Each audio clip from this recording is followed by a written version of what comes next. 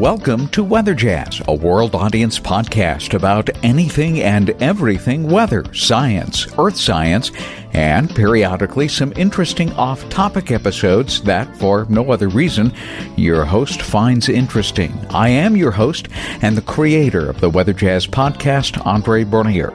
I'm the senior meteorologist on staff with WJW Television in Cleveland, Ohio, a position I've enjoyed for over 3 decades.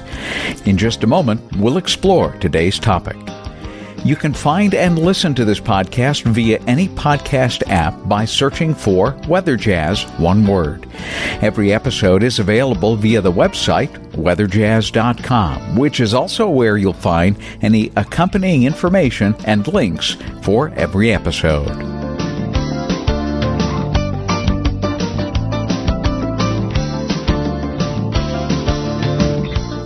And this is episode number 94 for Monday, December the 16th, 2019. And here we go. We're gliding into the Christmas period. It does appear as though, even though we're in a cold pattern right now, the pattern's going to change. It's going to give us a mild and quiet Christmas day. So if you are traveling, that's really, really good news. If you're a skier, you'll still have some snow in the slopes, even in western New York or in New England. Perhaps even here in Ohio, as all of those ski areas are really going to take advantage of the snowmaking here in the next 7 days or so, despite the fact that by the time we get to Christmas, we're looking at highs in the 40s with partly cloudy skies. Well, that's not the reason for this episode. We're actually going to pick up Part 2. We did Part 1 of a vintage episode that I released in 2012 with Jack Borden. Jack Borden is now retired, but he used to be a television news reporter for WBZ in Boston. And he started an organization called For Spacious Skies. It basically encourages everybody to simply look up and appreciate just the wonder and the beauty of the sky. And obviously, we're all about weather here, and periodically, we want to talk about such things. I thought this was a great opportunity to pull out that vintage episode, which, by the way, all of the vintage episodes from Season 1, which really covered about 8 years' worth of Weather Jazz episodes, are found in the Vintage tab. But from time to time, I'm going to pull one from the vintage archives and basically kind of revive it in Season 2 because the topic is very, very important. So, without further delay, let's go into Part 2 now with Jack Borden for Spacious Skies, originally broadcast here on weatherjazz.com back in 2012. And so I took an oath, all right? Somewhere back in the early 80s, it was it was just before the conference, and I said to myself, "Self, make a pledge. The pledge will be that not one day of the rest of your life will go by, all right, that you haven't done something, even if it's minuscule, to promote people looking up, seeing the beauty and wonder of the sky. Okay? Even if these people have not the slightest interest in knowing that that's a cumulonimbus cloud or that's a cirrostratus cloud. It is not even important to know the name of a cloud. And if you look in the writings of, and you should show this to any teachers that you come across, the writings of Rachel Carson, you'll see a place where she says, what's important, especially in teaching young children, is don't get them confused with big words and all that kind of stuff that they're not even ready to assimilate. Just teach them to look up and see. And once they really see it, once they're taken by it, once they understand and are drawn to it, then if they're so led, then they will say, is there a name for that cloud? When they come to you and ask you for the name of the cloud, that will stay with the kid. Right, then they're ready for it. They're ready to receive that information. Exactly. then you're ready for it. Then you're like an empty vessel crying for information. And this is the thing, this is the mistake that we make, especially in teaching science, and beside which there are many people whose interest, in other words, the predominance of the left brain, the right brain. There are some people who have a great awareness of the sky and a true appreciation of the sky, because it's hard to have an awareness without having an appreciation. You know what I mean? Once you become aware of a good pizza, you're going to appreciate it. Very few people don't. That's exactly right. You make a good point. Right. So the gist of it is to just get the student to look up. And then, so after we got it going in the schools and all the feedback from the teachers, I mean, tons of stuff, letters from students reflecting back later in life on how important it was to be turned on to the sky, all that kind of stuff. All right. But when I look at all of this, I say, what are we waiting for? We even got a Harvard University study that indicates that those kids turned out to the sky. This was done in the third grade in Needham, Massachusetts, among third graders. They did 37% better in music appreciation. Everybody knows there's a relationship between space and in terms of our function of our brain, space and mathematics and space and music. Right, there certainly is. Okay. 37% better in music appreciation. And then we're not talking about chainsaw rock and roll. We're talking about legit music now. All right. Next, 15 or so % better in reading and writing, literary skills. 5%, which I don't think that, frankly, I think that's an underestimation. But anyway, 5% greater in visual art skills. But let's just stop at reading and writing. Here, the city of Boston at one point spent $300,000 on a whole reading course put out by some big publishing company. It's going to improve reading. And then 3 years later, after Boston had spent the $300,000 and for all these big books and ancillary materials and all that kind of stuff, the joke was this company also had another service. They'll go in and evaluate how your reading improvement things are helping or not. It turned out that their particular reading thing that they charged $300,000 or whatever it was to the city of Boston didn't succeed at all. And then I think they charged them $75,000 to make that assessment. Win-win for that company anyway. So that kind of brings you up to date on the whole business of For Spacious Skies, what it wants to do, how much we've succeeded. We've succeeded a lot. As a matter of fact, working through the Weather Channel, somebody from the Weather Channel worked it out that in terms of all of the For Spacious Skies activity guides that were distributed by television stations around the country, directly bought from For Spacious Skies for next to nothing, these things, in terms of the lookup resource guide from the Weather Channel that went out to God knows how many thousands of people, that if only 5 people for each book, all right? Only 5 people who came in contact with that book at any level, all right, had been turned on to the sky for life, that we had turned on 750,000, 750,000 people to the sky. Fantastic. And also, there's that book out written by Bernard Mergen, who is a professor at George Washington University, a tremendous book called Weather Matters. I think I sent you part of it after one. Yeah, you certainly did. For Spacious Skies and sky awareness.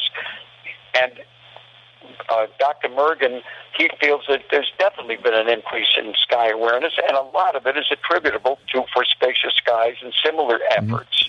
Well, we want to tune in more people to For Spacious Skies, and I know that we've got a world audience, mostly United States, but we have downloads on the podcast literally from all over the globe. So maybe this is going to spread to a global community of people who are looking up Jack, I've got two follow-up questions that I want to close this out with. I saw something interesting in the promotional material that you sent to me, and you stated that the job for Spacious Skies is to make people aware of the beauty of the sky, but that what they do with that is completely now up to each individual. What did you mean by that? Okay. Some people are very, very artistically drawn to the sky. Mm-hmm. They recognize the sky as having, its infinite shapes, its infinite display of color, its infinite, almost by definition, its changingness. It appeals enormously to their aesthetic sense. Mm-hmm. Okay, aesthetic means to feel mm-hmm. in some of its definitions. Anesthetic means to be numb. All right, it appeals to their sense of beauty. Now, if this leads that person to become more and more involved in art history, in the depth of art appreciation and art history and all that kind of stuff, so be it, all right? Some people are interested in the scientific aspect of the sky. In other words, what exactly is going on in the atmosphere that I'm looking at, through which I'm seeing the stars, through which I'm seeing the planets, and so on. Okay, so that person could be, and also a greater sensitivity to weather and what causes weather. That person could go on to meteorology or some atmospheric science. A person could be interested, could be very spiritually moved, and who knows, the person could go out and wind up going to divinity school. Mm-hmm. Mm-hmm. It's as I've often said, it's like the Greyhound Company. They sell you a ticket to go from Boston to Chicago. Unless you're a guy going out there to rob a bank or something, and they've got some clue that you're going to do it, their business is just to get you out there. Mm-hmm. See, their business isn't to when you get there for you to become another person, in a sense. Although at the same time, somebody recognizing the fact that Greyhound is going to take you out there might be smart enough to give you some literature on places to go and places to see in Chicago. Right. Mm-hmm. See?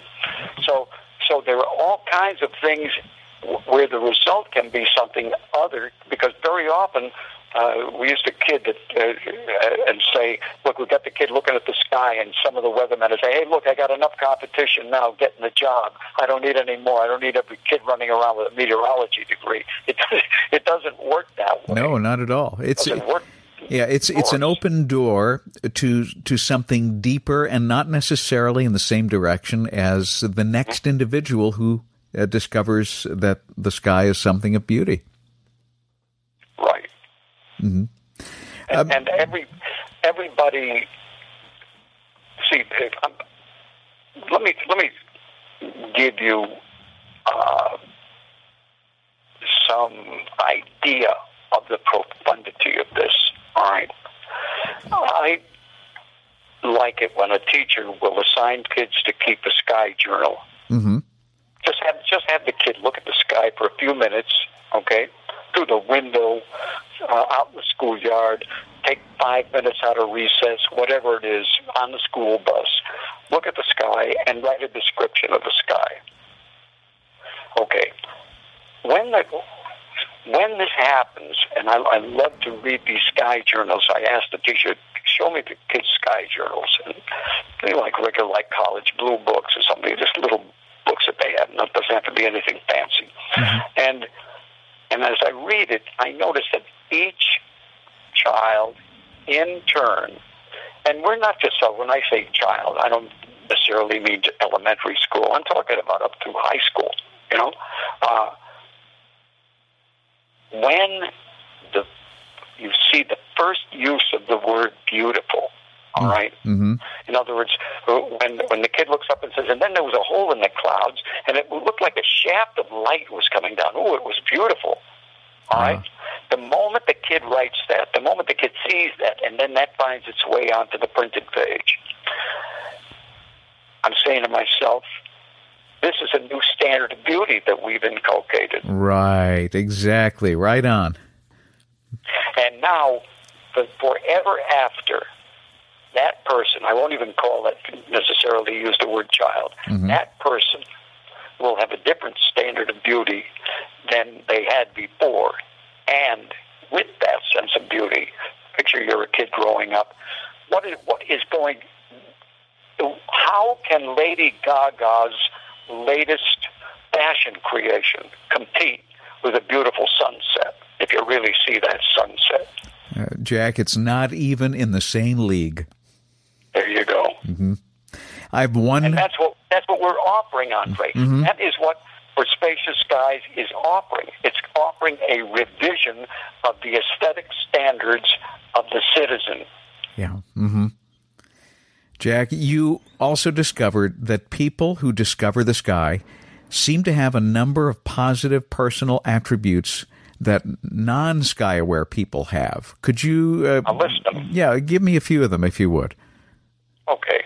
The first thing, number one, all right, they have a feeling of protectiveness when it comes to the environment. Anybody who appreciates deeply any aspect of the environment, even if it's a little backyard garden, all right, this person does not throw Kentucky Fried Chicken boxes out of the car window, all right? They will not defile the environment. They will not. They might not. If I throw a Kentucky Fried Chicken box out of my car, the chances are fairly good that they're not going to pick up my Kentucky Fried Chicken box, but they will not add to the mess. Right. All right? That in itself is glorious for the municipal budgets of keeping the environment clean. It's pathetic, and it's one of the first things that get cut. You look around on the side of the highway, you can tell that there's been a cut down in budgets because there's still too much stuff by the roadside. All right, next. They are more appreciative of the environment, more appreciative of the beauty of the environment, but most especially in art and photography, especially of the sky. All right, skyscapes, landscapes. When you show that person who comes to an appreciation of the sky a picture of a painting, one of the first things that he's going to look at is how the sky is rendered in the painting. Because he sees the sky in real life, he's sensitized to its depictions. Are you a baseball fan? I'm a fair weather fan, no pun intended on meteorology. Okay, all right. So let's say that you're a Cleveland Indian fan. Okay. All right, a passionate Cleveland Indian fan, a passionate baseball fan. You see somebody sliding into third base and a guy putting a tag on him, you're going to be very interested. But if you have no feelings about this at all, in other words, as far as you're concerned, here's another guy getting $2 million a year to get his pants dirty. See? That's exactly right. Good point. Because you're sensitized to the sky in reality, you're sensitized to it in its depictions, i.e. art and photography. Okay. Third, all right, there is no doubt about the fact that the sky inspires awe. A-W-E. Believe me, you're not going to get the same brand of awe out of Lady Gaga's latest fashion. I don't think so. As you're going to get out of the brilliance of a sunrise or the crepuscular rays flowing down through the holes in the clouds and all that. Now, if you translate that what you have is the evoking of, as well as the appealing to any of the spiritual sensitivities of people. And we all have it. Sure. What I mean? Yep. There's a great book out entitled Why God Won't Go Away, because we're hardwired for him. That's why. exactly in order right. To read, is like it says, be still and know. Mm-hmm. All right? Nobody shuts up long enough to hear the beauty in the silence, Mm-hmm. which is has a quality of its own. All right? So, therefore, this goes after the awe and the appreciation of great spaces, and let me tell you something. I saw the figures on how few people have ever looked through a telescope. I have seen the figures on how few people, amazingly, had ever looked through a microscope. Mm-hmm. They just had never have. Right. Gone through all the years of schooling and never looked through a telescope, never looked through a microscope. Yeah, they've been to a planetarium and they've seen blow-ups of pictures on public television and stuff like that. I'm talking now about physically putting your eye to a microscope. Like 78% of the public has never looked through a microscope, maybe a greater percentage, and even greater through a telescope. Okay? Mm-hmm. So, now, the fourth thing, other than inspiring awe, the fourth thing is you tend to be mellower. When you look up and you see the magnitude of the firmament, what you're seeing is something that kind of puts you in your place. You know what I mean? It sure does. And yeah. it isn't. Although I've met people who don't like to look at the sky because it makes them look tiny. They want to feel big. I had one guy say to me, "Hey, you want to know something, Jack? It's bad enough I'm living on it as a Social Security number and all that kind of stuff, and I'm just a number. I don't need a big sky to make me feel any smaller than all that other stuff does. That's why I don't look at the sky. I swear to God." Wow. I've had people tell me that. All right, that they avert looking at the sky. Okay, so when the majority of the people will report, when I look at the sky, I feel more relaxed, I feel mellower, it puts things in perspective. There's a thing in psychology, environmental psychology, known as the attention restoration theory. Mm-hmm. And you can read about it in a lot of places. And that is, if you're sitting at a desk and after about 20 minutes you just get up and walk over to the window and look out for about 60 seconds, it's like going on a short vacation. Yeah. Mm-hmm. I really believe is. it. Sure. Okay.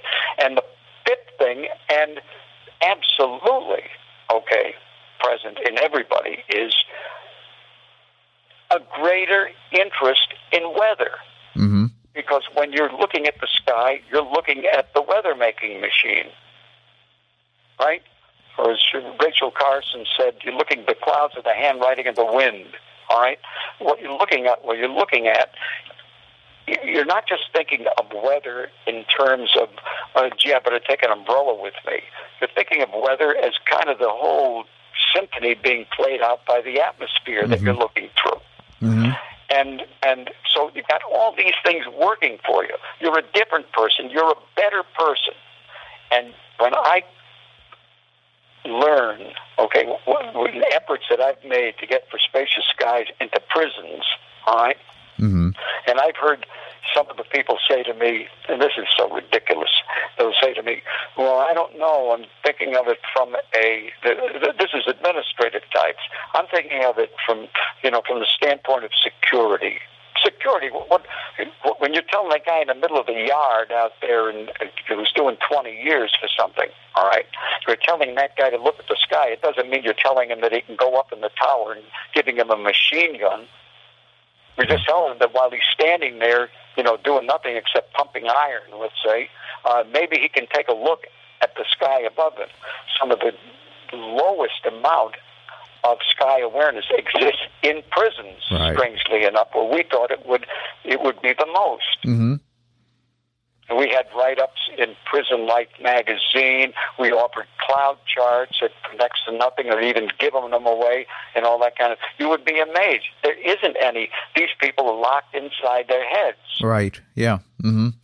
See, so and then there's always people who will make excuses for not looking at the sky. I had guys say to me, "Well, I'm not going to look at the sky. What do you want me to do? Smash my car up?" To which I'll say to them, look, you look at your dashboard, which is inside the car, and you don't smash the car up. Why can't you look at the sky, which is outside the car, and not smash the car up? Because I saw, I think it was in the AAA magazine of about, I think in the late 80s, there was an article on a global view of the road, that when you see the whole of the environment around you, or what they call the Apaches, I think it is called the Big Look. When you see things that way, you can see where your accidents are taking shape in front of you. Mm-hmm. Whereas if you're looking straight down hard in front of you, you're just 2 seconds away from hitting the guy in front of you, and that's about all. Right. I'm telling you, there's a lot to this. And what it is, the answer for many people is not to get too deeply involved in the why of it, but to get involved in the how of it. By the how of it, the question should be, how can I get to see the sky more profoundly than I do? The answer is, look at it. How can I appreciate pizza more? Eat pizza. It's as simple as just looking, and that's all people have to do. It's simple. It's free. Our chief meteorologist, Dick Goddard, who is a young, spry 81 years old, always brings people out in the back parking lot when the International Space Station goes by, and he always gets on the intercom and says that he's selling tickets for only $3.50 each if anybody wants to take a look at the International Space Station. It's free. You don't have to sell tickets. You don't have to buy tickets. You just simply look up. Right. Mm-hmm. Right. Jack? And when a teacher begins to work with kids, all right, and of course, the real difficulty, let's say you got a teacher who's 30 years old, all right? She's had 30 years of practice not looking at the sky, right? Whereas the kid who's 8 years old has only had 8 years of practice not looking at the sky. So what we're doing is you're getting the transmission of non-looking at the sky goes down from one generation to the next, and we more and more we breed non-sky lookers. The idea is once you get a kid turned on to the sky and it locks in, that kid will be looking at the sky for the rest of her life, and she'll be transmitting that to her children. Yeah. Oh, yeah. I'll give you one little story, one little vignette, all right? We, in a class in Arlington, Massachusetts, a teacher goes in there. We called her our sky teacher. She became like a specialist in this type of thing. And she says to the class, could you tell me any sky experiences you've had since the last time I was here? I think she was talking to fourth graders or something like that. And so the kids are telling about different things they saw in the sky and whatnot. So one of the kids says, I was coming back from Logan Airport, Boston, and we dropped my father off. He had to go out to Chicago or something on business, and we're driving home, and we're driving west, and there's all these beautiful colors in the sky and golden, and all these rays are shooting up and back of the clouds and in front of the clouds. Oh, gee, it was so beautiful. It was so beautiful, and I was telling my brothers and sister to look at it, and my mother. So Janet Anderson, the sky teacher, tells me, she said, so I said to the kid, how did your mother feel about it? These are the exact words of the child. Well, know something? She didn't even care. Wow. Okay. So at that moment, the kid realizes Mommy makes the world's best Toll House cookies, is great at fixing a hole in your jeans, but don't count on her to be anybody who's going to bolster your emerging appreciation of the sky. All right. So when the kid said, she doesn't even care. Janet Anderson, the girl, said to me, she said, I looked at the child and I said to her, but we do. Okay. So in other words, as long as a kid has somebody to appreciate their appreciation, that's important. Yeah. And believe me, and I'm sure you'll agree with me, that this is another true story. Senator Kennedy's office arranged for me to talk to a Head Start class down in Springfield, Massachusetts, a number of years ago. So I go down there, and these were all minority people.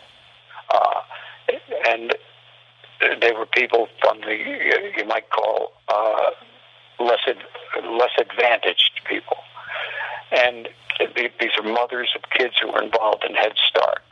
So I give them a spiel about For Spacious Skies. And then I said, here's what I'd like you to do, all right?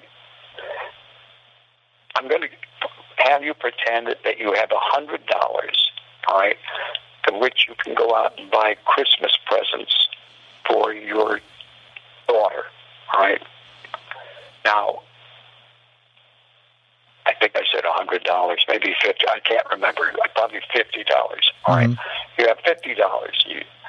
Now, one of the things you can buy for the $50, or with your $50, is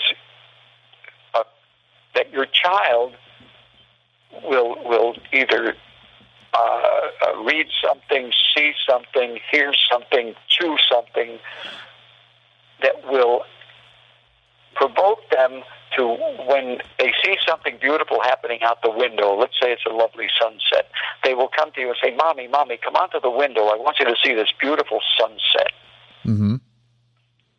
How much of your $50 would you spend in order to have your child do something, eat something, read something, see something, hear something that will produce that effect, that they will go to a window, look at that scene, and say, Mommy, come, quick, come to the window, put down those dishes, come to the window, I want you to see this, it's so beautiful. How much of your $50, in other words, $10, $5, how much of your $50 would you give for that?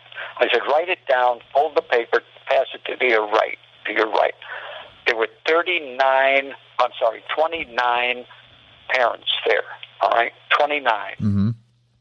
They all wrote the number down. They folded the paper, passed it down to the right.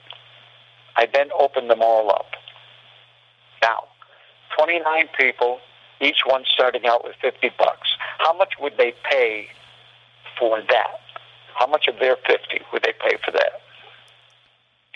And these are not exactly what you would call literary people. Right. Mm-hmm. How much do you think? Boy, I'm asking. I would hope that number was very high. In fact, I would hope that some of them would even have written the entire 50. My guess is that it was pretty high. Andre, I salute you for that. Mm-hmm. You know why? Because every single one of the 29, imagine that, every single one of these 29 mm-hmm.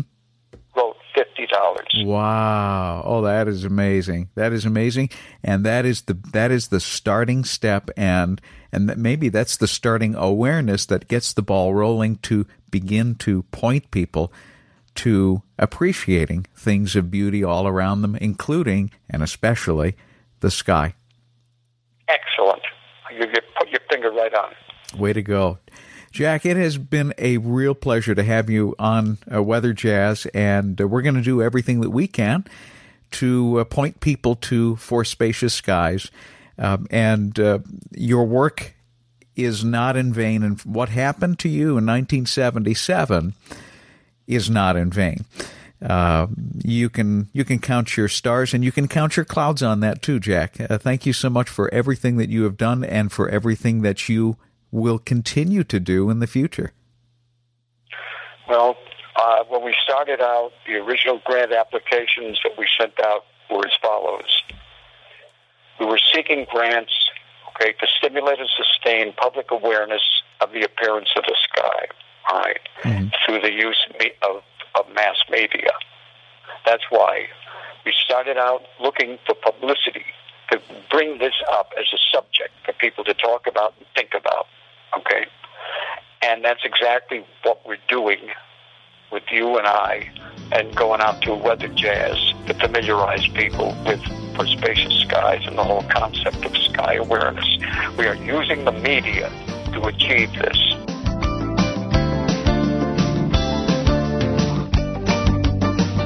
I hope you've enjoyed today's episode and will help me to spread the word about this podcast inside your sphere of influence, both on social media and by word of mouth. If you have a question or a topic suggestion, I welcome your input. You can easily reach me at weatherjazz@yahoo.com. If you're listening to Weather Jazz via one of the many podcast apps available, remember to subscribe so that you can automatically download every episode as I make them available. And if you're in the Cleveland, Ohio area, or plan to visit or simply traveling through, you can catch my 5 p.m. and 7 p.m. weekday weather segments on WJW Television, Fox 8, or online live at fox8.com. If you have a Twitter or Instagram account, you can follow me at Andre Bernier, AndreBernier. We'll see you soon with another engaging episode right here on Weather Jazz.